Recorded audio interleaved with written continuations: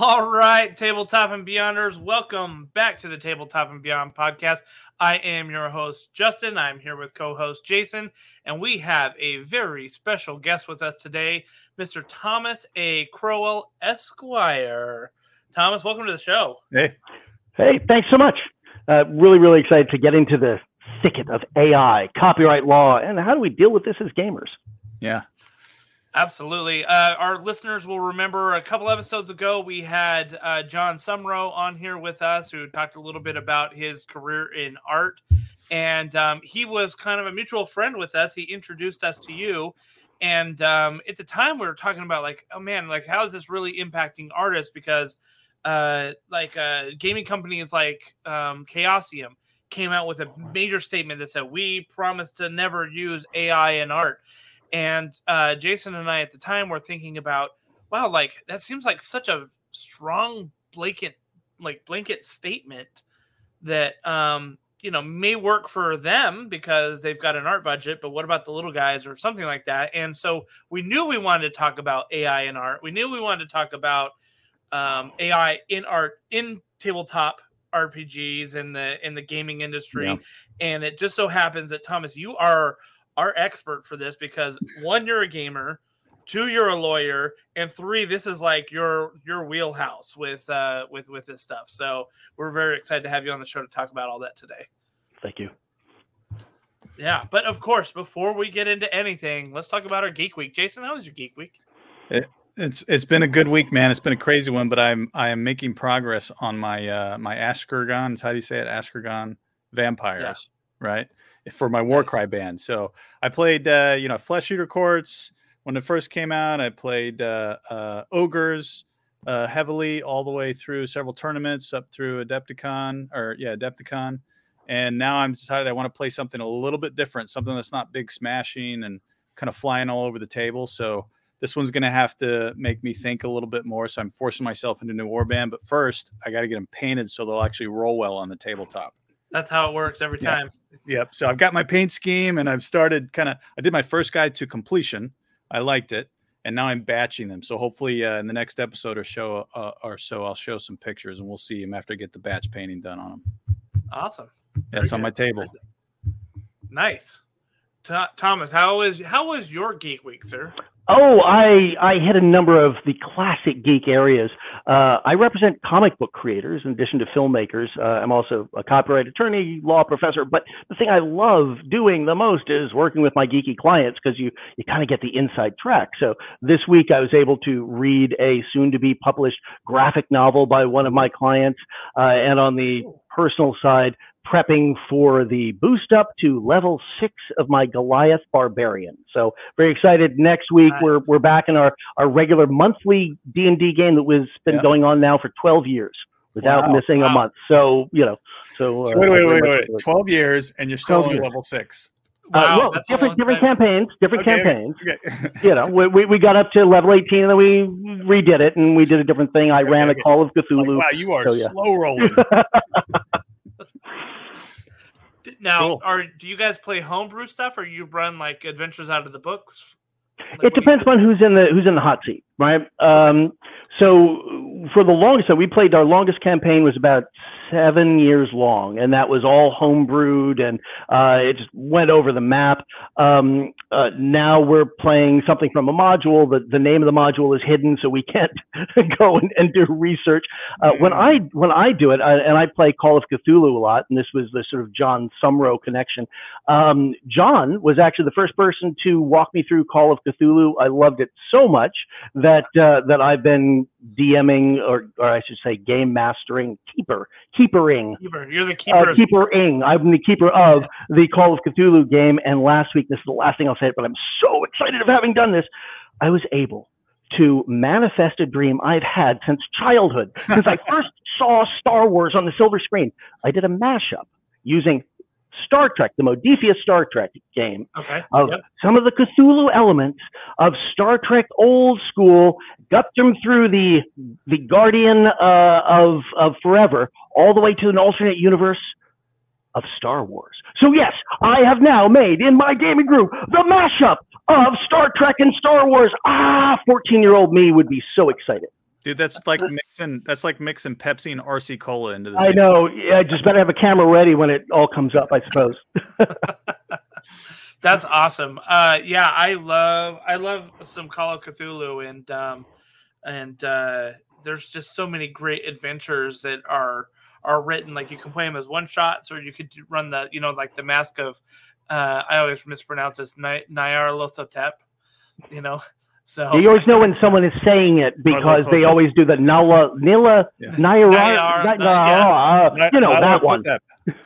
And then we had Mike Mason on the show, right? Yeah, we had Mike Mason on the show, and he's like, "Oh, Nyarlathotep," and I'm like, "Yeah, exactly that." Yeah. So that's great. That's great. Well, it sounds like a pretty good geeky week for you. I spent some of my time painting some miniatures. But I also spent a good chunk of time playing Diablo 4 with my daughter, which has been great. We've been working through. She decided she didn't like her character, so she started over with another one, and so I sort of started over with another one with her, and so we're just exploring the world again. And you're not going to join the Whoopi Goldberg class action suit against Diablo. No. Since I have an Xbox, I'm totally fine. All she needs to do is just go get an Xbox. Right. Come on, Whoopi, you can afford it. So yeah, it's kind of funny. That's basically my geek week. It was good. It was just focused on some of that stuff. So good times there. But yeah. Oh, one thing I did want to talk about. And I'm probably going to drop my background so our viewers will get a good shot at my hobby setup back there behind me. So that's where all the painting. Ooh, mirrored. I can't do this. That's where all the painting behind your head. There it is. There it is. Go. In fact, you can see right there. That's where all of my veteran guardsmen are being painted. And up here is my entire not my entire, but a majority of my pile of shame that just stares at me and mocks me for not painting. Your horns of Hashut are still up there? Yes, they are. Yes. And the Chaos Legionnaires. Yes, and all those guys. Sylvaneth, and yeah, it's bad. But I wanted to take this off because upside down. Okay, so I got this in the mail the other day from Chaosium. It's the Pendragon starter set. Yep. This is not on the market yet. It doesn't come out on the market until September. So special. we got a review copy that we will test out here in hopefully the next couple of weeks, and maybe do a little show on it. But Pendragon, if you guys are not familiar, it is the King Arthur's Court, Camelot, the Knights of the Round Table. This starter box is a true Chaosium starter box because I want to tell you what's inside this box. One, the Adventure of the Sword in the Stone. Okay. And it's basically a solo adventure that you get to play. Okay. And then you've got some rules and core mechanics. And then you have the Sword Campaign, which is a beginner-friendly campaign taking the player knights through the most important early events of King Arthur's reign.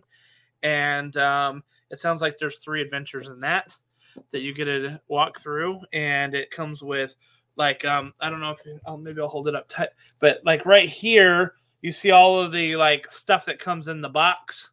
There's the adventure rule books and stuff like that, but tons of handouts, little cards, dice, all that kind of stuff. It's not as hefty as the RuneQuest one because the RuneQuest had all those folios for the characters and stuff like that. But it is packed with great stuff, and it looks like it's going to be awesome. So if you are ever interested in being chivalrous knights in medieval times, then and not the restaurant, but in the olden times, then keep an eye out because I think pre-orders are up for this Pendragon starter set, and I think they come out in September. So there was plenty of non-chivalrous activity in that time period too, though. So yeah, something for everyone.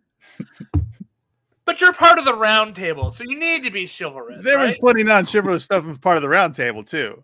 Yeah, but, you're supposed to be chivalrous. Come on. Yeah. So, but I'm excited to try that out. It's going to be interesting. All I can think of is Excalibur. I'm gonna have to go watch Excalibur again, like the 1970s. King Arthur story. With Patrick Stewart with hair. Patrick Stewart has hair in that movie. I can't watch it. Well, that's right. You're like, this isn't Professor Xavier. But what was it? There was also the one. It was called, I think, First Night with Sean Connery and Richard Gere. Yeah. Okay. There's been several. Yeah, and he was like Sean Connery was King Arthur and Richard Gere was Lancelot, I think, and there was another lady that was Guinevere. Yeah. Yeah. So good stuff. It's gonna be fun. Yeah, absolutely. So anyway, excited about that. But let's get to our main topic tonight, which is, again, talking about AI in art, AI in tabletop games, the gaming industry. Does it have a place? Does it not have a place? What are the legal ramifications behind all of these types of things? And as we said before, Thomas, you are our, eye in the sky, basically. You're the guy that I think is going to walk us through this. But why don't you give us a little bit more about yourself? Talk about yourself a little bit, and why are you uniquely positioned for this moment in gaming history, I think? Sure. So let me start off. I'll give you a brief overview, and then I'm going to sort of punch into some slides that I have, just a little bit of background that might contextualize things. But as I said at the top of the show, I'm a lawyer. I'm a copyright law professor. But perhaps more interesting for this topic is, before I turned to the dark side and took the bar exam, I was a science reporter. I was a science TV reporter, and one of the stories I was covering quite in detail in the 90s, I am that old, was this nascent industry of AI that was really, AI has been, as a field, goes back to the 1950s and computer AI, but the 90s is when it was really starting to sort of become something that could be real. And I remember going to sit down with some scientists at IBM and having them talk to me about what this new world of AI was going to be. And it rocked my world. The fact that we'd be creating images, that we'd have computers that could research things and think like brains with neural networks. I then went to law school, and I asked my copyright professor, who was a well-known professor, well-known, arguably one of the biggest experts in copyright law in the country, about AI. I was fresh off the heels of, wow, this AI thing. And he sort of gave me this response of, why do we need to worry about that? That's not here. And I remember thinking, gosh, this is sort of my first experience with the law being over here and tech being over here, and realizing that there's a little bit of catch up. Now, I want to say, sort of in defense of my professor, he was actually right. One of the things that is misreported now is how misaligned copyright law is. I came in thinking, well, gosh, you guys need to wake up and listen. He showed me back in the 1960s, Congress was considering the implications of machine-generated artwork. So at the outset, I want to say this is not an issue of that is new. Right? It is something that copyright has been dealing with, or at least anticipating, for a while. Let me punch in, if I may, a couple of slides just to sort of get that part up before we get to the nitty gritty, because I feel the law professor in me starting to come out and starting to talk about copyright. But I want to just sort of put a couple of things on the board before we do. So I'm going to click present if I can, and I'm going to share my screen right now. And one of the first things, arguably the thing that I am the proudest of, is this. I was actually a cultist in the Cults of Cthulhu book that was illustrated in part by John Sumrow. So thank you, John, but that's me on the right. I am a cult leader. So I just had to get that out, because that really is the highlight. It's not you on the left behind the mask? Ooh, that's with the mask. So a couple of things. If anybody wants more info on this, there's my URL, thomascrowell.com. And if you want another sort of approach, those of you out there who are filmmakers who want to know how to use AI and how to avoid some of the pitfalls in your filmmaking, I'm doing a lecture on July 13th on stage32.com about AI. Those of you who are attorneys and who want CLE, that's continuing legal education credits on comic book law and AI is going to be the big topic that we're addressing this year at New York Comic Con. We've been doing series of lectures every year for attorneys, basically training them how to work in the geek sphere. And AI is now absolutely front and center in what we're going to be talking about. So you can go to New York. It's interesting to me that that, you know, you think like, oh, I'm going to create like an RPG, or I'm going to create my own comic or something like that. And you don't necessarily think that you need a lawyer for that. Right. And I think that became super clear when Sumro was on the podcast with us, and he was like, hey, I'm talking about my lawyer. And I'm like, oh, that's kind of interesting. And I realized that, you know, like just like any other industry, like if you're in it and you need to protect yourself, like you need a good lawyer, right? So even comic book guys need lawyers. Which is why, and thank you for teeing that up, I actually wrote the very first legal guide for the comic book industry, The Pocket Lawyer for Comic Book Creators, available where fine books are sold, including on Amazon.com. And for you filmmakers there, I have The Pocket Lawyer for Filmmakers, also Amazon.com, or where fine legal books are sold. Phew, okay, I'm done with my self-promotional stuff. Always have to get that in front and center. Yeah, for sure. And you know, I think it's great for our listeners if you are interested. You know, he mentioned that your next lecture is a webinar, so you don't need to be in the New York area. You don't need to be, you know, it's online. You can join them. I think I saw there's a promotion right now for it's $32, right, to jump in there and you know, listen to some of this. I think it's really, really interesting stuff. So yeah, thank you. So I'm ready to get into the legal stuff. I could talk more about me, but I don't think that's what people want to hear. So I'm ready to do. I hand present back to you. You can grab it. Yeah. I'm done for now. Okay, so let's talk about like I think we need a little bit of a foundation. Yeah. And I think some of that foundation comes in like copyright law. So like what is copyright law at its heart? You know, I think a lot of people, as you mentioned before the show, some people think that copyright law is like trademark law, right? Which, I mean, there's probably like a Venn diagram of stuff that, you know, with copyrights and trademarks, but it's not necessarily this one and the same. And I think if we have an understanding of what that is, maybe that'll help us understand like our later conversation about like why AI in art matters. Sure. So I think the first thing we have to understand about copyright law, especially here in the U.S., is that it is one of the rights that's absolutely included in the body of the Constitution. So we didn't even wait for the Bill of Rights. In Article 1, Section 8, Clause 8, which enumerates the powers that Congress has, it gives us a direct, hey, Congress, you can make laws about copyright and patent. And it gives us more than just the express sort of mandate of Congress. It gives us the rationale. Now, why I slow down and lean into that is because every time you have a court case that's adjudicating something that has to do with constitutional law, one of the things a court does is it goes, okay, well, why do we have this? What is the constitutional purpose this law is trying to enshrine? And here in the Constitution, it's pretty direct. It says that we're granting you these powers for authors and inventors, the exclusive right to their respective writings and discoveries for a limited time. And what this means is authors, copyright owners, inventors, patent owners potentially, have these monopolistic rights in their creations.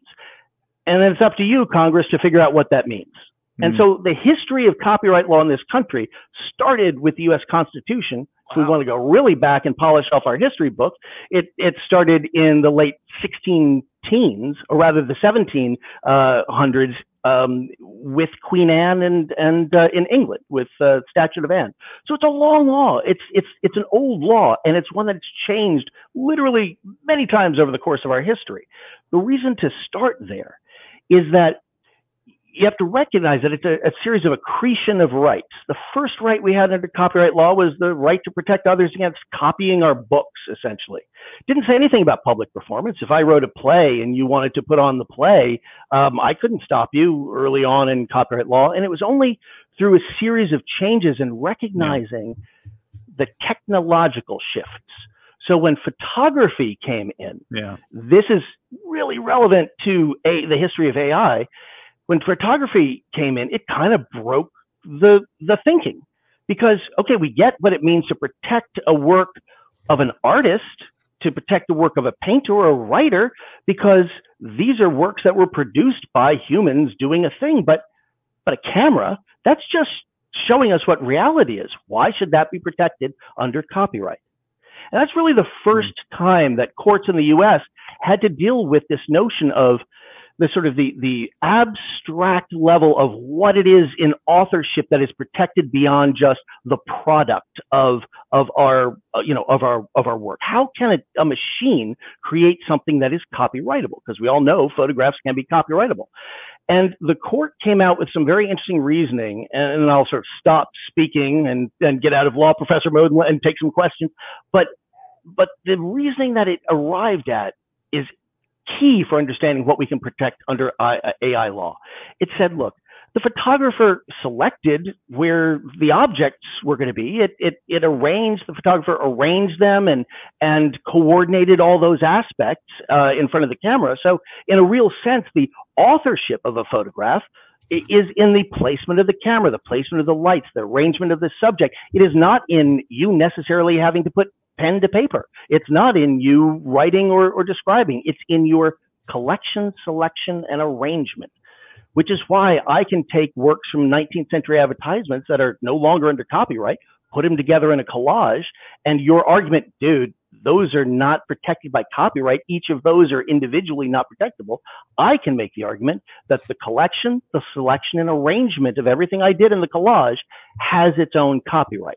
So I'm going to pause there, because I think you can start to see how this may impact the results that we get from the AI algorithms. Mm-hmm. So that's the sort of foundation. Copyright protects works of expression that are embodied in a tangible medium.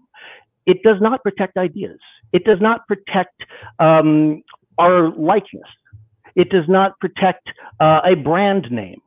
Mm-hmm. The brand names, trademark, likeness, rights of publicity. Copyright is for works of expression.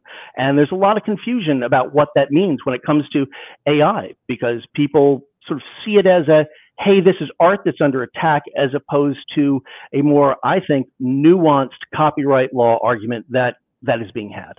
Yeah. So question for you on this then, and going back to your example of the photograph, right? When the photo, because a lot of our evolution of law deals with, we kind of create legislation around the circumstances that we're in, and maybe a little bit looking into the future, but just a couple steps ahead. And it's not till something major.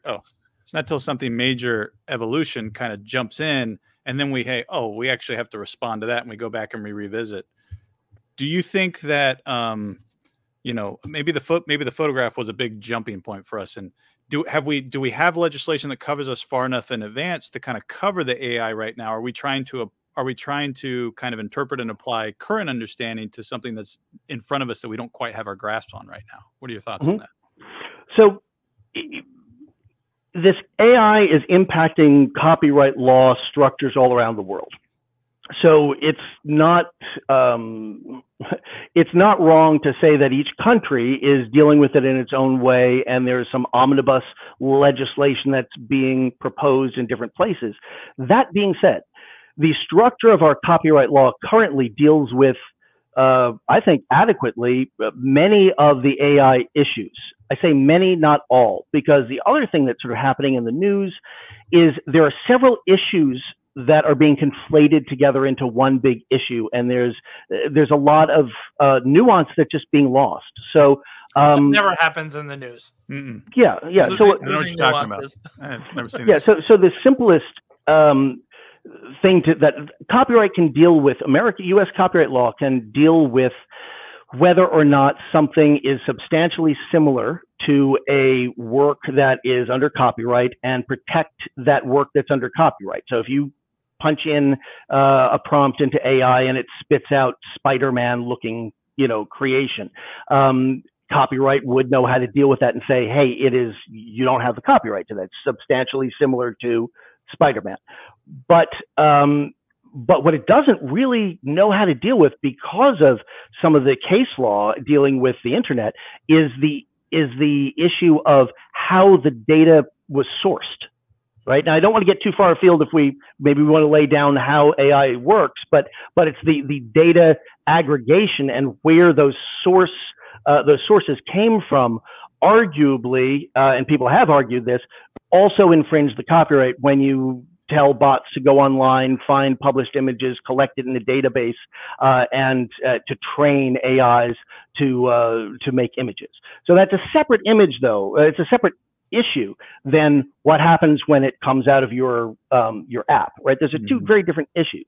And then the third issue, which I hate to say, it's not really a legal issue, it's a normative one, is the displacement of artists. So from a copyright perspective, there are issues, but the issues of economics and economic displacement and marginalization of creators, or I would argue continued economic marginalization of creators, imposes a different set of structures, which quite frankly, that's not a copyright issue. I mean, I can speak to it, but when people talk about artists are being hurt, copyright law, come to my rescue, that's not really the domain of copyright law. To say, hey, artists, you can preserve this area that you had a monopoly to creating images. Now a computer can come in and do it.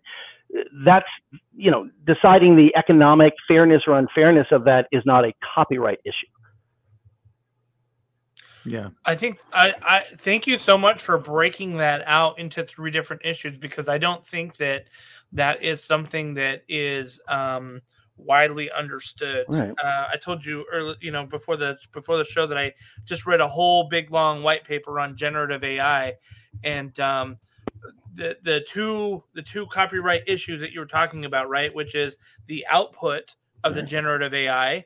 That's one function where you can absolutely, like you said, compare and contrast and see, is this too similar to other copyrighted material? Super easy. And I actually don't know that, and maybe you can correct me if I'm wrong here, but I don't know that a lot of people are arguing with or arguing that we need more copyright law around the output of the AI. It seems to be more focused around the input, which is that these AI source scrapers are getting copyrighted material, licensed material, all of that type of stuff, and scraping it into their, into the bots, and then they're getting trained on it, and then they're able to, do similar techniques to recreate pieces that aren't similar to the things that they did, but it's trained it enough that it can become a rightful artist in its own right, type of thing. And so it seems like the real the people who are really serious about copyright and AI and art are more focused on the input rather than the output. And maybe I'm wrong about that. So I do see a lot of heat on the output in certainly my feed and the people I represent, because I represent a lot of comic book artists, people who draw from Marvel and DC and their own work, and game designers and game artists. And there's a lot of, I would say, confusion. I mean, Justin, I think you're absolutely right in terms of how you're analyzing it, that the correctness of how we're looking at it doesn't always percolate down to the level of anger of artists, right? And one of the things I hear a lot is this, hey, the AI has taken my copyrighted style. And I want to pause there. Copyrighted style. That's not a correct statement of the law. There's no copyright in a style. So when you sort of start with that premise that I've developed a style and it is mine and no one else can use this style, unfortunately, that's from a legal perspective, that's not a protectable thing under copyright. And it's not really protectable in other ways too, unless it is unless you're talking about a very specific design of a container that is being used in a trademark form. But again, that's not what we're talking about. So a lot of the confusion and the heat and the anger is coming, in my view, from a misunderstanding of copyright law rather than, there is a lot of accurate anger, but there's also a lot of misplaced anger. Yeah, I think that a lot of the initial reaction, I follow a lot of indie game designers, and obviously they have, they're scrapping for cash, right? And they're trying to make ends meet, and they're trying to keep the lights on. But they're also working alongside artists that are scrapped for cash, that are all those things, right? And I've seen a lot of them kind of respond to, I think, the second and the third thing you said, which is, number one, looking at, this could displace us from our career choice or our field choice from an artist perspective, which I think, we'll get a little bit further if that's, like you said, a real thing or not. But also if it's consuming all of this data, and then very easily able to pop out something that it has a style, like you said, style representing something, is that violating art? And when they first, or not art, but violating the copyright, when they first started to make those arguments so fast, like, oh, it's consuming all of these works of art and it's just popping something out, it's not fair, and those things, I think a lot about, when a lot of these artists are making their own work, they pull up an inspiration board, and right next to them they'll put all of their favorite artists and their songs and their music and all of these other people's copyrighted work right next to them for inspiration. And so kind of the thought was like, what really is the difference between the wet works up in a human's brain training your own self on other people's work versus an algorithm training itself on other people's work to produce something as well? I think there's a key difference, and that's processing time. And it's such a small thing, right? An AI will spit out a wonderful design or series of designs that you can then choose from within 10 seconds that might take an artist an entire day to do. And the accretion of that, you could see the logarithmic progression if that's the model that's adopted, because you have this sort of John Henry issue of the, man with the hammer trying to outrun the steam train.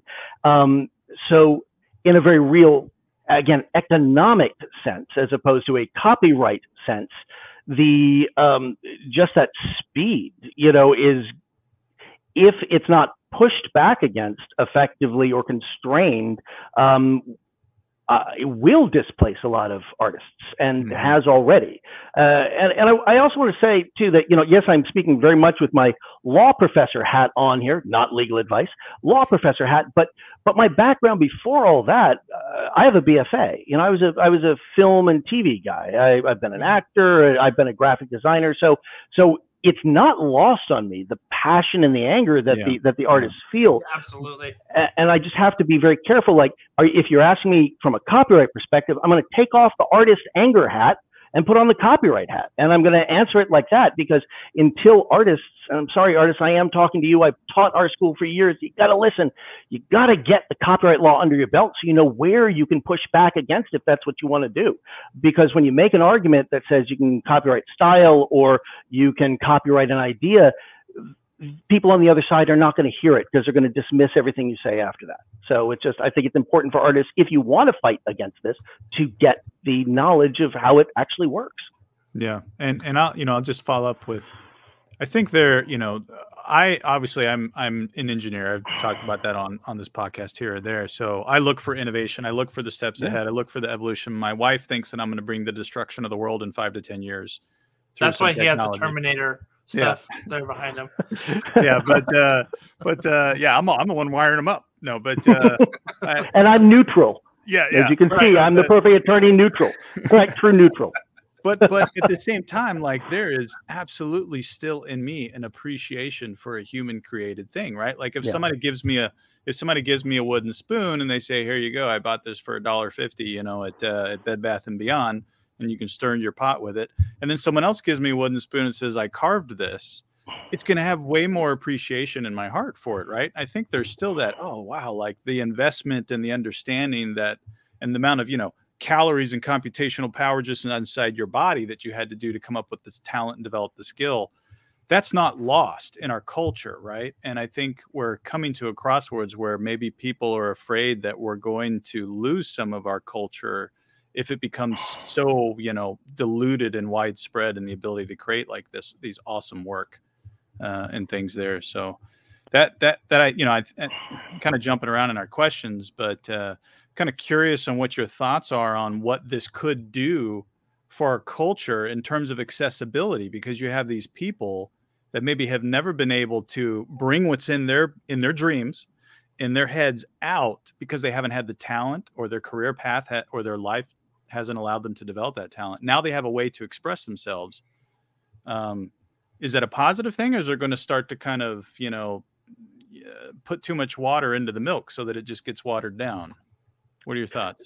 So first of all, I love the question because there's a lot in there that I want to sort of tease out, because there's a lot there. From the perspective of where AI is right this moment when we are talking in June of 2023, AI and the way the model works, and you can correct me if I'm wrong, Jason, but there's a probabilistic, there's a randomness that's built into generative AI that you're never going to get to the point where you can, using this tech, to punch in exactly what you want to see and have it come out. And I think that's relevant both from a copyright perspective, but also from a, hey, I want to be able to express what I see and hear. Because in a very real sense, the AI that we're using now, 2023, is going to do its own thing, right? It's going to take some of your words. You don't know how it's going to mix them up. You don't know how it's going to combine them to make a whole. It'll just give you something that's going to look pretty or weird or pretty weird.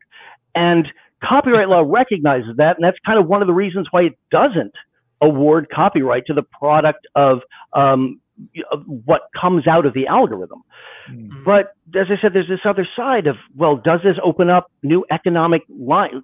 Even at its best, let's say AI now goes to, you can tweak it however you want.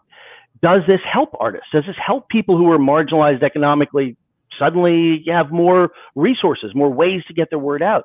I would say there's a flip side to this coin, and I actually approach it from, I think 180 degrees differently, quite frankly, is that there are a lot of economically marginalized artists right now who all they can afford are a paintbrush or canvas, or they have a computer and they can write something, and they're using their own talents, not through AI. Those people are going to be quickly shunted aside when you have somebody, who's just going bit, Mario, only it's the Incredible Hulk and it's Star Trek 2. Or what, and then whatever comes out of that is may look better, more professional than the guy who's living in a semi-wide trailer. All he can do is paint, So I think there's, I don't think it's as easy as, hey, if we stop AI, these marginalized people won't have means. I think it's actually, the more we enable AI, the people who could not compete effectively, but for these sort of inexpensive resources, will now have no means to compete, or fewer means to compete. I really liked what the kind of analogy that you made earlier, which is, John Henry versus the steam machine, and because there's a reason that story sticks around in our lore, in our cultural lore right now, because it fits so many different things that we have done. When the internet first came out, it was, John Henry and this, and the steam machine, but because now we've got the internet versus, like writing letters and actually and Photoshop.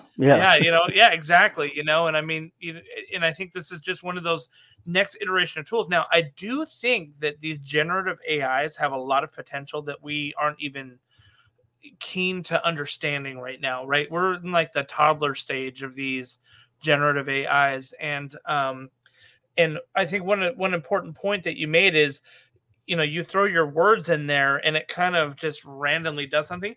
If you throw your words in there again, it's going to be completely different, even if you put it in the same order. If I put Mario, Incredible Hulk, Star Wars, and Jason did it and you did it, we would get 3 very different things. And that's just the nature of the beast that it is. And it's so there's AI right now, generative AI right now doesn't have consistency. It doesn't have consistent quality as well, that you can kind of rely on, I think, to be really monetized. Now, I think that there's some people that are finding creative ways they find that pretty weird type of stuff, and they're like, oh, cool, I'm gonna monetize this, you know what I mean, or put something out here. And so I think there's opportunities there, like you said. But I do feel like right now a lot of the feeling is this John Henry versus the Steam Machine, and I think that that society always likes to root for the human in that case. You know what I mean? Because we identify with John Henry, like the person that's like fighting against the odds, and so from a moral perspective, I think that the tabletop community, the tabletop gaming community, is rooting for the artist, the starving artist, right? They're pulling for him because they don't want that to go away. They don't want to see these people suffer. But at the same time, like, I don't think that the machine's going away either. You know what I mean? Like the machine was here to stay. So that brings up some interesting things. So now, with that in mind, you have our John Henry artists that are out there creating art, right? You have the Steam Machine that's out there creating art. Both of them are cranking things out. I will look at what Sumro does and be like, dude, that is amazing. Like, I love it. I love that cultist on the right. Like, he's a handsome fella, And then also, Jason will throw an AI generated art piece that he saw online at me, and I'm like, oh my goodness, that's amazing. Like, look at that expanse. Like, the diorama there is just like crazy. Like, it's so good, And I'm sitting here looking at both of them being like, I love both of them for what they are. I love both that I'm, that I'm seeing.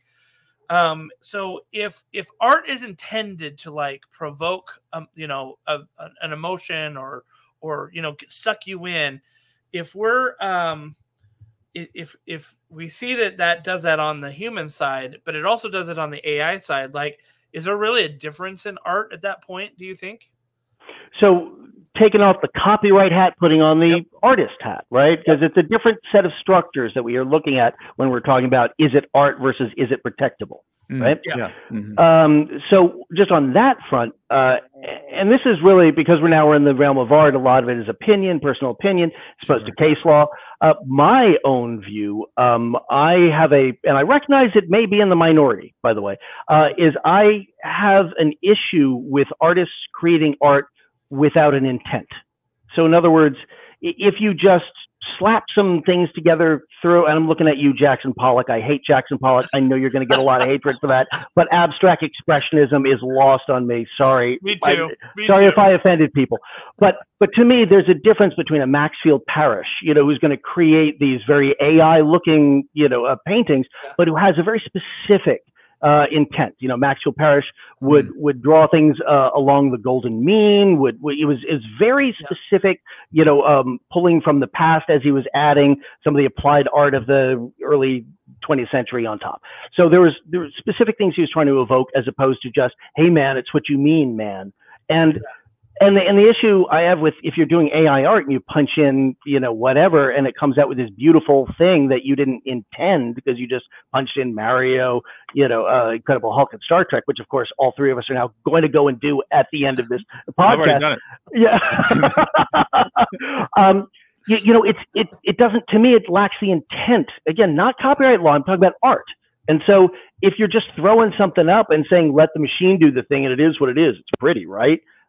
To me, that's not art. You have to have a continuation from artist through end product. And again, I know I'm speaking more from opinion here rather than when I'm talking about copyright law where I can point to a case or a statute. So yeah, you can disagree with me and you're not going to be wrong. It's just that's my take and what I like to see when I call something art. So then what are your thoughts then with tools like Midjourney, where You can punch in a prompt, and it gives you something that maybe is not a perfectly what you had in your head, and you can continue to refine it as you neck down, and you get closer and closer to what you had emotionally, until you find something that is what I was trying to portray. Yeah. Maybe it's not, if I put my pen to it, it wouldn't look the same, but it's captured what I was feeling now. Now I'm ready to stop, refining. What is that then? Is that art because you've expressed an intent to pull a thought or a I think so. I think so. I think it's, and again, not talking about the copyright perspective, just staying on the art, right? We're with our berets on, our little French berets. I think yes, and I think it does get closer to what we've all been talking about, using it as a tool because it's effectuating our vision. Mm. What it lacks, though, is the talent of creating it. But here's where that argument of saying, "Oh, you need talent," that's going to fall by the wayside the minute you look at how Warhol created his pictures. Hey, how Leonardo did, how most of the Renaissance artists did. Most of the paintings that we see, that we think of when we think of famous Renaissance era paintings, may not have been painted by that famous artist. Many of them had their own shops, like Andy Warhol did, and they were like, "Great, here's the sketch. Okay, you do this part. You do this part. You're good at hands. Unlike an AI, you do this part." And so it's not the case that the history of art has been the history of auteurs. It's just not. So that I suggest people who start with that may need to go back to art school and learn a little bit of art history. Because I'd even pull on that a little bit further and say, if you think back to the photography aspect of it, right? Mm-hmm. Like those people who initially started to create, things that were capturing moments. They didn't create the mechanisms. They didn't create the film. They didn't, all those things. In fact, today, many people consider themselves artists with their smartphone, and they know nothing about or deal with the technology that created that. But they're using that technology to refine and put filters on and kind of tweak the output of that. And I think it's important to recognize that tools are a part of creating art, right? Yes. And AI. The reality is some really smart group of people sat down and put thousands of hours into developing an algorithm that can produce something, right? I think a lot of the concern that I hear is people like, okay, but now many people can use that tool. Like if let's step back and say we have an alternate history. Someone created an algorithm and they never shared it. And they started producing this art saying, I wrote this, 3,000 lines of code algorithm that I spent 10 years of my life and my doctorate working on that can produce these images, and he keeps it all to himself. Can't you argue that he has developed the talent and the ability to produce that work? Well, copyright law has been historically. Yeah. I mean, I guess. Are you asking me as the artist, or you asking me as the copyright guy? It depends upon the answer, but I would say certainly starting with the copyright perspective, you must have a human who is at least doing the collection, the selection, the arrangement, right? That's U.S. copyright law. Okay. It's about as black letter law as you can get because of that case that I was talking to you about, which incidentally, a little bit of an aside, but it's kind of cool, is that case, Burrow Giles v. Serenay, I'll pull it up, involved a photograph of Oscar Wilde. So in a very real sense, I love this as a geek and a history buff. I love the fact that Oscar Wilde in some way, shape, or form is still influencing how we're creating art in 2023. So it's awesome. Strange bedfellows indeed. As an artist, answering your question, I would say that however I can get my image that's in my head out, that's what I want. I think that most artists feel that way, and there is certainly a sense of pride of I can put pen to paper. The thing that I see most in my feed is artists rebutting the AI creators by saying, hey, if you want to do this, you should go to art school. If you want to do this, you should put pen to paper and put some, your butt in the seat and work hard the way I did. And it's, and I get that. I get that anger, especially if you're protecting an economic sort of strata that you live in that has always been under attack, right? It's not as if artists are billionaires, right? No one thinks that artists are the rich people. Right. So again, I get the anger, but it's not. but I think there's a lot to be said about AI being a tool, but also not generating something that may be protectable by copyright. It seems like I'm arguing two different points, and perhaps I am, but copyright all comes back to this goal, right? This rationale that I was talking about at the top of the show of incentivizing people to create more work. That's it. That's why we have copyright law, is we award a limited monopoly to your work, which is subject, by the way, before even AI raised its head, to things like fair use, de minimis use. There's a lot of things that you could do with somebody's copyright, notwithstanding the fact that they have a monopoly on it without their permission. But it's there to incentivize artists to create more. And so if that is the rationale, which it is the rationale, then having AI receive protection doesn't follow that rationale, unless there's a human involved that's taking it and then doing something further with it. So in a nutshell, that's why copyright law sort of balks at, no matter how much you think that your input prompt, if it's not quite what you're getting, then there's a break there in what copyright law wants to recognize. But Jason, to your point, the better the tools get, the more you're allowed to, sort of step in these interim phases and say, make the neck shorter and make the eyes bluer and, add wings, and it will listen and not just do some weird 10-fingered version of that. Then I think we are getting closer to the type of tool that copyright would recognize is furthering an artist's trade. Yeah, I think you answered the question that I had primed and ready for you, which is, I'm so sorry. I'll forget I said everything I just said. We'll just rewind 10 minutes and then start just again. Delete it. Just delete it. No, the question I had primed was, do you see a point in the future, maybe distant or, near or distant future, where the AI generated art, the outputs that these, generative AI tools put out would be copyrightable? Yeah. And it's funny because there's and I encourage everybody, and I can send you a link when we're done with this if you want to put it on the online. But there's a great white paper, opinion paper written by the USPTO, the United States Patent and Trademark Office, that goes beyond just trademark applications and patent applications, but into the copyright, and it gives a really nice analysis of this question. And I think a lot of the details of the answer I'm about to give are there. But I do think that the more we have those controls over it, the less it becomes the product of a computer's mind, and more a product of the artist's mind. And it becomes something like Photoshop, although a little asterisk there with Photoshop's AI tools of, just block out the section, say add a pretty scene, and it will do that. That may actually be pulling back a little bit from what would allow for protection. So I think Adobe may have jumped the gun a little bit with its introduction of some of the AI tools, because they're not as tweakable, quite frankly, as some of the Mid-Journey stuff that you see. Yeah, a word. Go ahead, Justin. Oh no, I was just going to say that's really interesting. The thought that I had, and I may be off about this, but there's a couple of steps in the process where the artist could insert themselves to in generating AI art, right?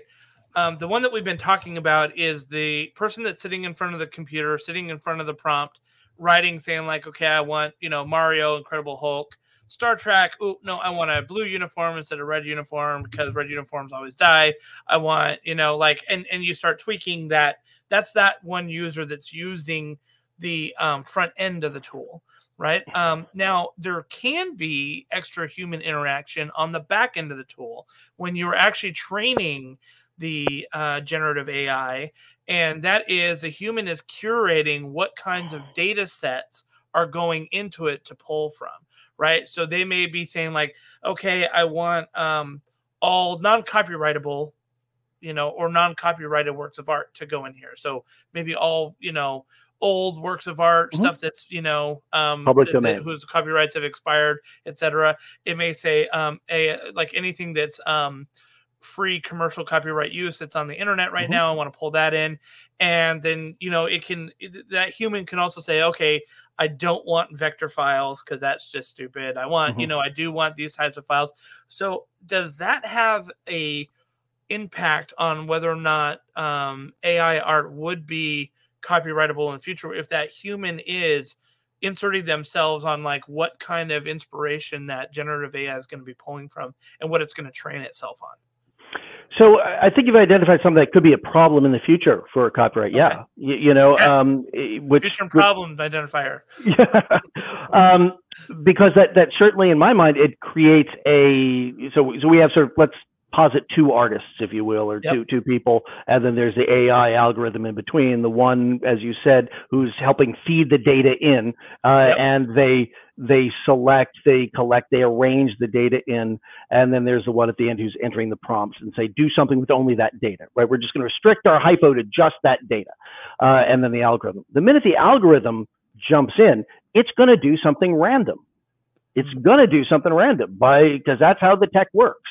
And copyright law does not like non-human randomization that just comes in and changes things. Now, you may push back and say, what about Jackson Pollock? I mean, there are things that that we can think of and go, well, really, copyright law? What about that? What about that? And I have to say, there are some things that we all accept as art, which, it's art, man. Don't ask that question too deeply. There is some sort of a penumbra of uncertainty there, but it is now going to be very clear because everyone is lining up on one side of this divide and the other. And certainly right now, the copyright, I would say the overwhelming weight of copyright experts in the Copyright Office and Congress and all the industry leaders are sort of, with the exception of the tech leaders, I want to be very clear on that, are kind of lining up with this understanding that there needs to be a human as part of how it creates what it creates. It's not enough just to say, here are the ingredients, go randomize it as you will in accordance with the prompt.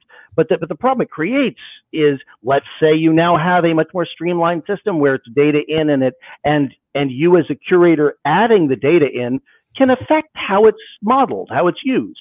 Use Caravaggio's lighting, but not his sense of color. Use, a cubist sense of geometry, but not Maxfield Parrish's.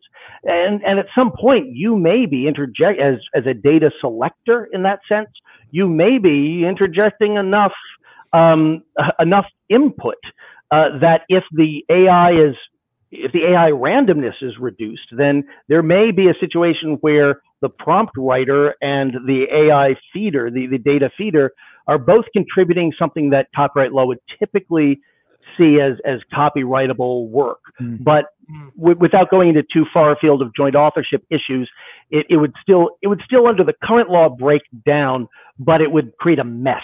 It would. So I think right now the legislation is aimed at trying to prevent those messes and trying to figure out, okay, are we going to have this clear rule of nothing that goes into the AI is going to count as copyrightability. So no tech companies having co-copyright ownership with the prompt creators, which is something that people are trying to avoid. But I'm not sure that we'd ever quite get to that copyright ownership from somebody feeding in a prompt to a random machine, but it would definitely color the waters a lot. That's super, super interesting to me because, I'm looking at it from these two sides and I can absolutely see the mess, the train wreck that's in the future. And hopefully there's folks looking that are smarter than me at that, so yeah. The thing I would love if there were tech company people listening is just to be a little bit more honest about it, because it's starting to feel like the tech companies are banging this gong that anybody can be creator, and the reality of the copyright uncertainty means that you could be using your AI software to spend a lot of time, a lot of hours putting something together, only to find out that you don't own it, or rather you don't own a copyright to it. Anybody can use it, or even worse is that you think you own it. No one disabuses you of that notion. Yeah. You sell it to a publisher. You license it to a publisher and then boom, you are now answering their lawyer's phone calls. Why don't they have a copyright in the thing you promised there was a copyright into? So right now, I think some of the tech companies are being a little bit too rose-colored glasses, and they really need to address this copyright issue, because artists make work for money, and that money comes from the leverage of having a copyright to trade.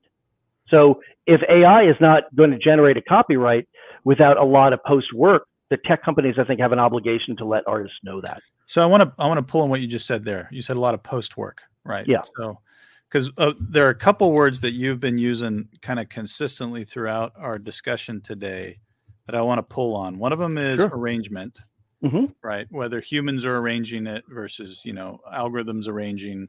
Another one is randomized, those two things.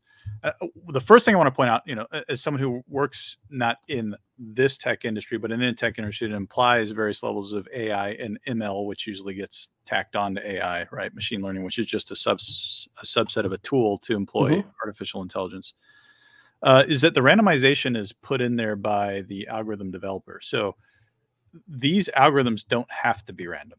They could produce the exact same thing with every prompt if they were configured to do so. They're trained on data set. You pick up, we'll step away from the art ones for a second and step into maybe the large language models, the generative. Right, ChatGPT. ChatGPT, those things, right? What they do is they take a starting point of information that they gobble up, poems and, people's letters and memos and all that stuff. And they train it up to a certain point and they stop there and say, this is all the data we're ever training on right here. Right. And then you ask it a question and it goes back and it says, based on the way that you oriented your words together in your question, what is the optimal path that has always been chosen as people have navigated through those words? Right. So the relational positioning. Yeah. The relation, literally, if you use the word then goat will 90% of the time will come after the word the. So I'm going to go find where I saw the and goat together and find out what the word that came after that was. And that's the one I'm going to give you. Right. So that's kind of how it does. Is that what you're going to say? Yeah, it does prediction. Right. Well, goat, Tom Brady. Yeah. But so the reason I'm saying that is that the randomization doesn't have to be there. The artists put it in there. They put something they call dithering. They'll put dithering in there just to give you a sense of more creation that's in there. So it's very real. And let me paint you a picture, right, of using these algorithms for things outside of art, like compression. Let's say that, when you compress a JPEG image, right, it compresses down to a certain amount, not an image, a JPEG image, an image to JPEG, which is a lossy compression. You're cutting out portions of the picture to kind of make it smaller. And then when you get it on your computer, you spread it back up. It looks great because we have huge resolution now. But if you were to zoom in and zoom in and zoom in there, you start to get pixelation and fuzzy because you've cut some information out. Well, if instead I can make a prompt that will produce that exact same picture with just a string of words, I can send that prompt all the way across the world rather than have to send all of the bits of that image across the world. And as long as that algorithm is instantiated on both parts of the world, they can instantly reproduce the visual, right? So there are all sorts of applications here. In the application of art, I think that they have these companies that have produced them like Midjourney and thing, they've added this sense of dithering and randomization just as an to make it more interesting in the creative process. Now, I don't work on the Midjourney team, so I don't know, but they don't have to be random. They've chosen to do that with the algorithms that exist today. So I think if randomization is a key part of this, there's a very real possibility that you could get tools where you could turn that off, that switch off. So if you can, to your point, yes, if you can eliminate the randomness, that does a lot to help the prompt author gain a copyright, if you will. But the post part of the selection, the collection, and arrangement, there needs to be, at least under current and long-standing copyright law here in the U.S., there needs to be somebody who is saying this, not that, and I will put this here, not there, and I will decide to use just this set, not this set over here, and there has to be a minimal amount of creativity. So assuming that you eliminate the randomness and you have somebody who's using the results of the prompt that was less random, and then they were taking it and they were affecting it in some ways, you may get closer to a copyrightable image, and you still can use the results of AI and get a copyright. But as I was explaining before, in the collage of of advertisements example that I made, the copyright is in the collected work of everything, not in the individual components. So if someone wants to use AI now, the best way to think about it right now is it's going to spit out a public domain thing to you. A public domain artifact, right? To sound like a sociologist, a public domain cultural artifact that you then, just like you would with the 19th century advertisement, got to do more stuff to in order to get a copyright. But if you can eliminate the randomness, as you were saying, Jason, then you may get closer to something that's like Photoshop. If I'm telling it, use these sorts of brush strokes and round out the shoulder more, then I do feel I'm getting closer to what I might have if I'm doing CGI modeling on a computer using primarily text prompts, which also happens. I mean, it's not all mouse. I mean, people. Yeah, let me take it a step further, because I think that you're really helping to kind of refine this, right? And let me go into the music industry for a minute, because that's a form of art, right? So in electronic dance music, and by the way, I'm a metalhead big time, but I like all sides of music. But in the electronic industry, arpeggiators are huge. So an arpeggiator allows you to, rather than have to play the chord in a certain sequence of all the crazy notes that move really fast, you can just press the chord, and then the computer will pick a random sequence across all the notes in that chord. And we'll play it. And so what you'll get in the background underneath your song, you'll hear this kind of synthetic thing going crazy. And a lot of times what a lot of artists have done is they've not created that pattern. What they've done is they've just picked a chord progression, and then they've picked a random arpeggiator sequence to do it. Yeah. So there is I'll share my screen just so that we have something other than our faces to look at here just for a second. There's a metal band called Polyphia. This guy is an amazing guitarist. If you listen to this guy, he does a lot of workshops and things. And if you listen to this guy play and he just sits on a bench and he plays, you're thinking, how can a human hand ever do that? And I was kind of looking into him a little bit. I found he absolutely has that skill. But one of the ways he comes up with his music is he starts with an arpeggiator. So he will actually pick a chord progression. He'll play it in the computer and he'll let it move through the different arpeggiator randomized sequences until he finds one that he likes with his ear and his heart, his soul. And then he'll get the music on, he'll get that captured from the computer on screen, and then he'll translate it to the guitar and he'll incorporate that arpeggiated sequence into his music. Right. But I think the key is that he's taken that output from the computer and he has incorporated it into an arrangement with the drums, with the bass, with all of those things. So maybe we extend that concept to art, where maybe you take the output of a prompt and you use that, as kind of Justin was alluding to earlier, as one piece that you then pull 5 or 6 other things to arrange into a work of art. Is that copyrightable? Yeah. So again, the collection of those things would be, and so I love that example. Let's stick with that example. So you have the arpeggiator, and I've never used them, but let's say you play a G chord. I just want to make sure I understand the tech.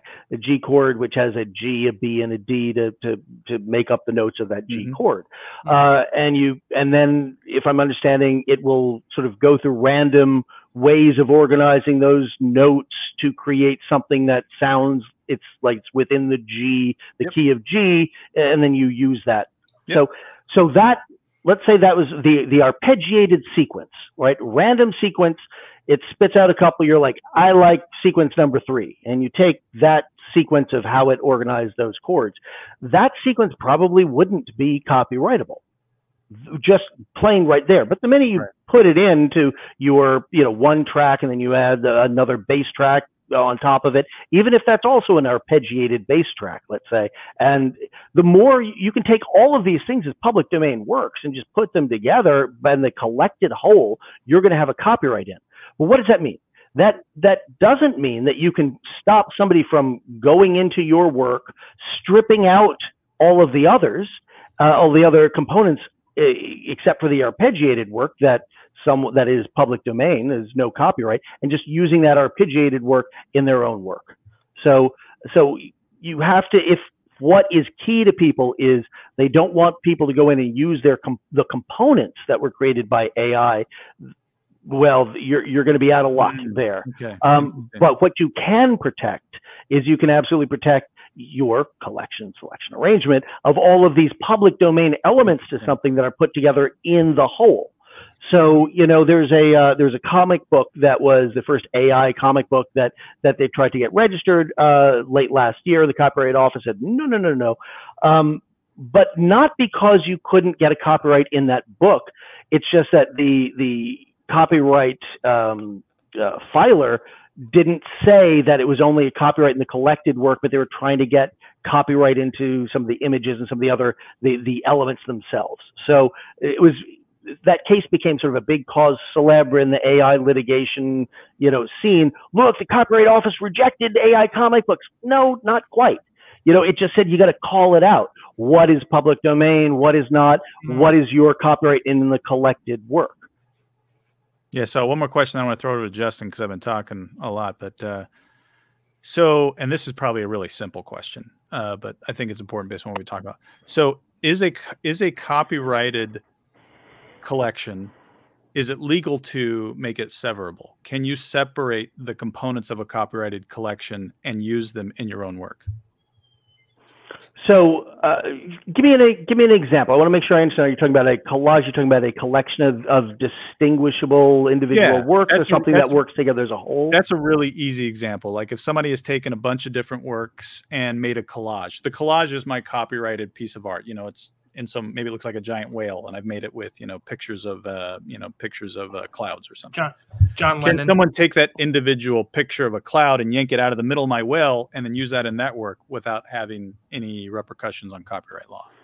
So are we talking about AI, or are we talking about just general copy? Because if it's AI, then the answer would likely be yes, because as we were saying, there's no copyright in just the instant results of the of the copyrighted of the AI algorithm.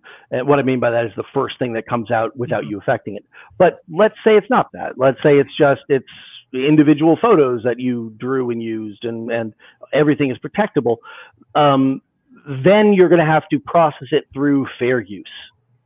And it may be if all you took was something that was this teeny, it's one of those mosaic works, as you said, Jason, of a whale, but the actual thumbnails that make it up are like 2 millimeters, square. Then a court may say, look, no one can even really see what that is. Yeah, you took it. Yeah, we have a documentation that you took it and used it in your work, but it may be considered de minimis, which means trifling, too little for the court to worry about. If it's larger than that, the court will say, okay, it's protected, you took it, and now we're going to have to deal with a fair use analysis of whether or not you are, you're allowed to take it and thus insulated from liability. Okay, interesting. Thanks. So for the last little bit that we have of the show, and by the way, this has been a super interesting discussion. Like I've loved every minute of it. It's been great. But for the last little bit of the show, I want to switch gears a little bit to sort of the moral quandary of AI art in the gaming industry. I know we've touched on it a little bit. We've talked about how it could have real impact on artists' lives and things like that. But do you think that AI art is going to have a more prevalent presence in the gaming industry? And how do you feel about that? Good or bad? I think right now, creative industries are trying to get ahead of being blamed and sort of jumping out with very largely performative and maybe very heartfelt statements of how they approach AI. But it sometimes it feels a little like, okay, you're just saying that to be performative, and we will see how it shakes out. My guess, if I had to sort of peer into the crystal ball of how this would shake out over the next X amount of years, is I think, as Jason was saying, as we get more of these tools to affect the process of the AI itself and have more of artistic control on the results, then I think you're probably going to have publishing companies and gaming companies saying, hey, well, it's just a tool now. Before it was awful. Before it was the apocalypse. But now we're seeing, and look, I want to say, I don't like that result. I'm not advocating for that result. I think John Summerall is one of the greatest artists working today in this field. I love John, and I want to see the Johns of this world continue to succeed. And be recognized, because John's work is different from what comes out of an AI, and so is everybody who's creating. But I have to believe that for those companies that maybe gaming companies will be the last to do this, maybe they won't do it at all. But for those other companies that are the companies that are doing the web banner ads, and for the ones that are doing the local penny saver magazines and the local radio spots that need some music, the run of the mill, I don't care if it's copyrightable. I just got to get the marketing message out. That's where I think you're going to see this first impact, because they don't care about artists. They're not, you don't go and click on the web banner ad because you like the art, or rather care about the artist. So that's where we're going to see, I think, the most instant impact, in that sort of the everyday applied art, rather than in the more nuanced stuff. I'd like to think that gaming companies, which have historically liked, probably more than any other creative industry, if I'm being completely honest, certainly more than the film industry that takes ownership with both hands and says, F you to the writers, is a very respectful industry for creators. It's one of the reasons I love the industry. There's an acknowledgement of where we came from, and it's a very sort of fan, based culture. So I think that those social forces are going to keep some of that at bay for longer than in other industries. Film right now, the Writers Guild of America is on strike now, and one of the things they're striking about is dealing with AI and the recognition of AI in script. And it's not a doubt in my mind that if Hollywood thinks it can make money on something, to the artists, absolutely. I've been working, film and TV for over 30 years. That will happen. Minus some performative stuff in the beginning, justifying why it's actually a good thing that they're doing it. But I think the gaming industry is much more, and let me separate the tabletop gaming industry. Right, I think the video gaming, we're kind of sort of mixing our terms here, because it's gaming, but they're very different worlds. So if that's what we're talking about, the tabletop. And I think the video gaming is much more aligned with the Hollywood style that you're talking about. If like those big. If a lot of those big video game developers could use AI, man, they'd do it in a heartbeat, right? Yeah, so. and video is the next. We've been talking through this entire podcast about the graphic generators. Largely, we haven't really touched too much on ChatGPT, but video is the next one out of the gate. They already have examples of it. It doesn't look great, but it will in a few years. And I think what we're going to be looking at, the next step, and the thing to either worry about or cheer are going to be these massive suites, these connectivity suites, if you will. You're going to have a company like Adobe, which is going to say, okay, we're going to have an AI app that does the video and the graphics, and you can just sew it all together and in your master control suite, type of thing. And the part of me that likes tech just like you guys do is kind of I'm interested in playing with that stuff. I got to be honest, but but I'm not John. Right, I'm not John Sumrow. I don't have the ability to paint a picture like John. So I do also recognize that for me, it creates kind of a way to cut the line, if you will, Now I am a filmmaker and I've produced a lot of stuff. So to me, there's very little difference between telling a computer to do it and tell a cameraman to do it or a camera person to do it. But for somebody who's living is creating it with their hands, it does allow me a chance to jump past a certain degree of experience that I'm not sure is fair. And I think many people aren't going to really balance that ethics when it comes to their desire to get something out that they want to do. Yeah. So I think it's here to stay, unfortunately, or fortunately, depending upon your view. Yeah, I think right now, especially, like if you look at what John does, right? He was the artist for that Cults of Chaos book that Chaosium put out. There is no way right now that you can have a generative AI like Midjourney produce consistent art throughout a book, right? Like some row quality. We're going to label that some row quality art. That's right. Exactly. You're welcome, John. And even just the same consistency of art, right? Like, because it may pull from different styles, and so like from page to page, if you were to use AI art, like it may feel like a completely different style, a different feel. Right. And one of the big things that we always talk about in our, our review of products that we do, like we gush about Free League Publishing, and like the One Ring, Aliens, Blade Runner. Like we look at their books that they have, and the art in them is just phenomenal. I mean, it just sucks you in. I mean, that's the first thing that grabs your attention, and then you get to the words, right? And because of that, I mean, it's so important. But I do think that there is very much a performative aspect that you saw with all the social media stands that people were taking. They're planting their banners and they're saying like, we will not do this. But I do think that they meant it, because I don't think that they could do it. I mean, I don't even think it's an option for them, which is partially why I think it is a little bit performative, because they can't just go to an AI thing and be like, okay, make all of our art from now on, because it would be a disaster in their products. Now, I think some of the small, like one-off, like if I'm publishing like a one shot, and today I do a sci-fi one, tomorrow I do a fantasy one, the next day I do a lowbrow or a low fantasy medieval one, and the next day I do a post-apocalyptic one. Generating a cover piece for that using AI art, boom, I could slap it on there and put my thing out on DriveThruRPG for $1.99. Right. You know what I mean? And it's great. It does what it does in terms of catch an eye, and I don't need any art in the middle because it's a 4-page document that, I'm just trying to sell for $2.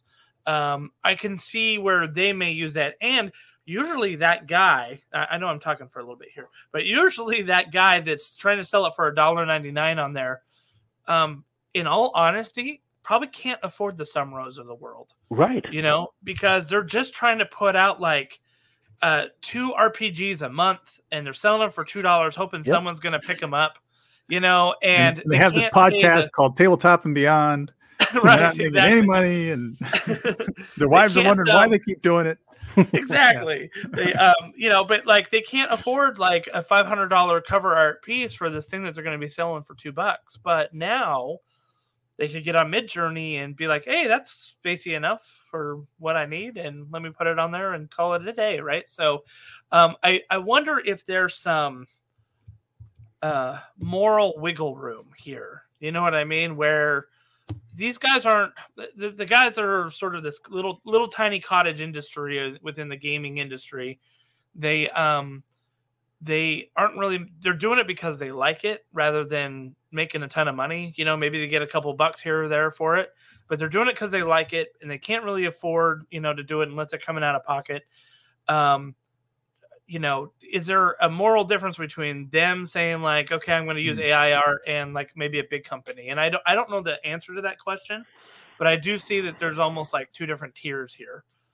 Yeah, and I think that's an excellent way to look at it. And quite frankly, the law doesn't really distinguish that way. It might be a very different place, and maybe even more fair if it did. But but it's not going to look at it that way, right? Just from a legal perspective, if you infringe, doesn't matter if you're a starving artist or if you're a multi-billion-dollar company. The tests are the same as to whether or not you're allowed to do that. What's relevant is the use that you put it to, and how much you took, and did you take the heart of the work, and did you compete with the other, with where you took it? Did you compete with that in the marketplace? And those tests are the tests of fair use. So from a moral place, not the legal place. You make what jokes you want about that distinction, but I think you are going to have that. That's the real world that will happen. Right. I mean, this is where my sort of the real world lawyering butts up against the law professor hat, because people are going to do what makes them money and gets their word out, and artists are going to art. Right. You're not going to stop an artist from arting. And because of that, you have to recognize that since that will happen, it's like you can have all the marijuana laws in the world. People are going to smoke dope. You can have all the anti-contraception laws. People are going to have sex. there are things that artists are going to do. They're always going to create, and they're going to use whatever they can to get it out there. So even though we may sit here and say it would be better if you didn't, I think it's a useless task to some degree to create this moral rule that will literally not be followed. So I think a better way to do it might be on the other end and say, have labeling requirements, even if they're only industry adopted, like AI was used to create this work, or no AI, GMO free, AI free, some little stickers like that. But it couldn't be, I don't think it could even be a legal requirement. It would have to be an industry adopted one, just like the Motion Picture Association of America, had the ratings. That's not a legal requirement that they have that. It's just that the motion picture, board was formed because they didn't want government involvement. We'll regulate it ourselves. So, so I think that's probably the likely splitting, the Solomonic, splitting the baby, that would have to happen. But it's not going away. Artists will use whatever they can, and especially starving artists are going to use whatever they can to make money. So, and I hate the fact that it's a fight of artist against artist, as opposed to, because that's just, the marginalized fighting the marginalized, as opposed to something, an onus on the tech companies or the publishing companies to say, AI was used, consumer, you make your choice. So that's where I would start, is sort of an industry level adoption of a standard of some kind of, to let the consumer decide whether they want that project. That'd be my take. It'll be interesting to see if we get that way. Yeah, I was gonna say, I think that's a great recommendation, which is like, here it is. And it's almost like, this might be a terrible analogy, but it's almost like the warning labels on cigarettes.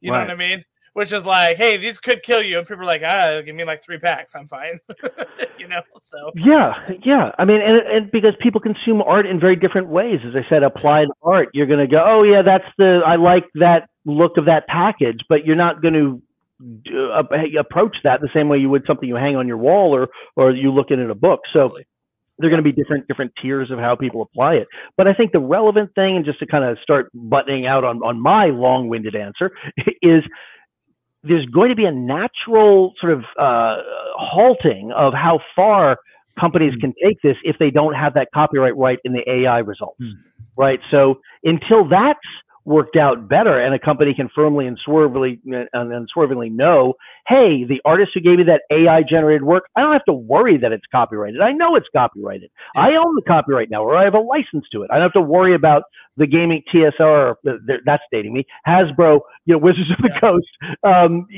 suddenly, taking my work because I have it protected. So I think once we handle that, once people know that it is a bit of a minefield, if you don't know all of the ways that a human interacted with that AI art, you could end up acquiring something that does not have a copyright, and then you as the acquiring party are really out of luck. So I think that force also needs to be known, so the companies can make a concerted decision and say, hey, I need exclusivity on John Sumrow. You're getting the best PR in this podcast. Right, absolutely. We know that everybody identifies as John Sumrow's work. We won't be able to say it's a Sumrow on the cover, and we want to know we have the copyright to that, because we don't want to have to worry about who owns what, or somebody else coming in and using the same image. Well, Thomas, this has been such an enlightening discussion. Honestly, like it's gone even better than I imagined. Oh, thank you. So if this conversation were in procedurally generated AI conversation, we must have put in the right prompts. Because I think it came out really well. Well, I want to be Star Trek, not the mutant turtle or Mario. So if I could just. Yeah. Speaking of which, I wanted to share, Jason. I don't know if you did yours, but I wanted to share my thing real quick. Oh, share it. Yeah, let's see what it is. Yeah. We can. Yeah. Here it is. Here is my Mario Star Trek Incredible Hulk. So you've got Mario down here. You've got William Shatner face, I think, in a beefed out Star Trek uniform. So that's what mine did when I put those three. I put Super Mario, Incredible Hulk, Star Trek, and that's what I got right there. You wouldn't like me when I'm angry. Exactly. Did you get yours, Jason? Or no, I didn't save it. No, that's unfortunate. That's unfortunate. So I think yours looks better anyways. Yeah. So anyway, but Thomas, thank you so much for being on the show. I learned so much from you, and I think that knowing the facts, understanding what copyright is, understanding what AI is, right? Understanding those two things leads us to better answer the moral questions behind it, which is like, what do we do with artists that are actually trying to apply their trade? What do we do with the industry? Because I think, unfortunately, all of those things get thrown into the stew pot and mixed around, and you just kind of don't know what you're getting right from it. And so this kind of light on the problem, I think, is educational. It's really interesting. And I hope our listeners got a lot from it as much as I did. So thank you so much for coming on the podcast. For those who are listening, go check out Thomas Crowell's stuff. Yeah, thomascrowell.com. He's got the Pocket Lawyer for filmmakers. He's got the Pocket Lawyer for comic books that you can find on Amazon. Go to his webinar. Go check him out at New York Comic Con. Obviously, a very entertaining guy. I'm sure if you bought him a drink, he'll talk your ear off. So, I'm making promises for you, Thomas. So, Well, thank you guys so much again. Well, thank you for having me. It was an absolute pleasure. And again, I just have to say to those listeners too, these guys are asking the right questions. I've been on a lot of podcasts about AI recently. You guys have the right approach to understanding the issues. Too often it gets conflated, and I have to spend my time saying, no, that's not quite the issue. I didn't have to do that here. You got it. And so I'm glad there are people like you who are just promoting the complexity of it, because that gets lost all too often. Yeah, well, we appreciate it. We appreciate it. Yeah, had a lot of fun. Thanks. Yeah, thank you so much. So, everybody, if you love this episode, give us a like, smash that subscribe button, and give it a share. You can find us on YouTube. You can find us on all of your major podcast platforms. And so we hope to hear from you again soon, and we'll see you at the tables. Have a great night, everybody.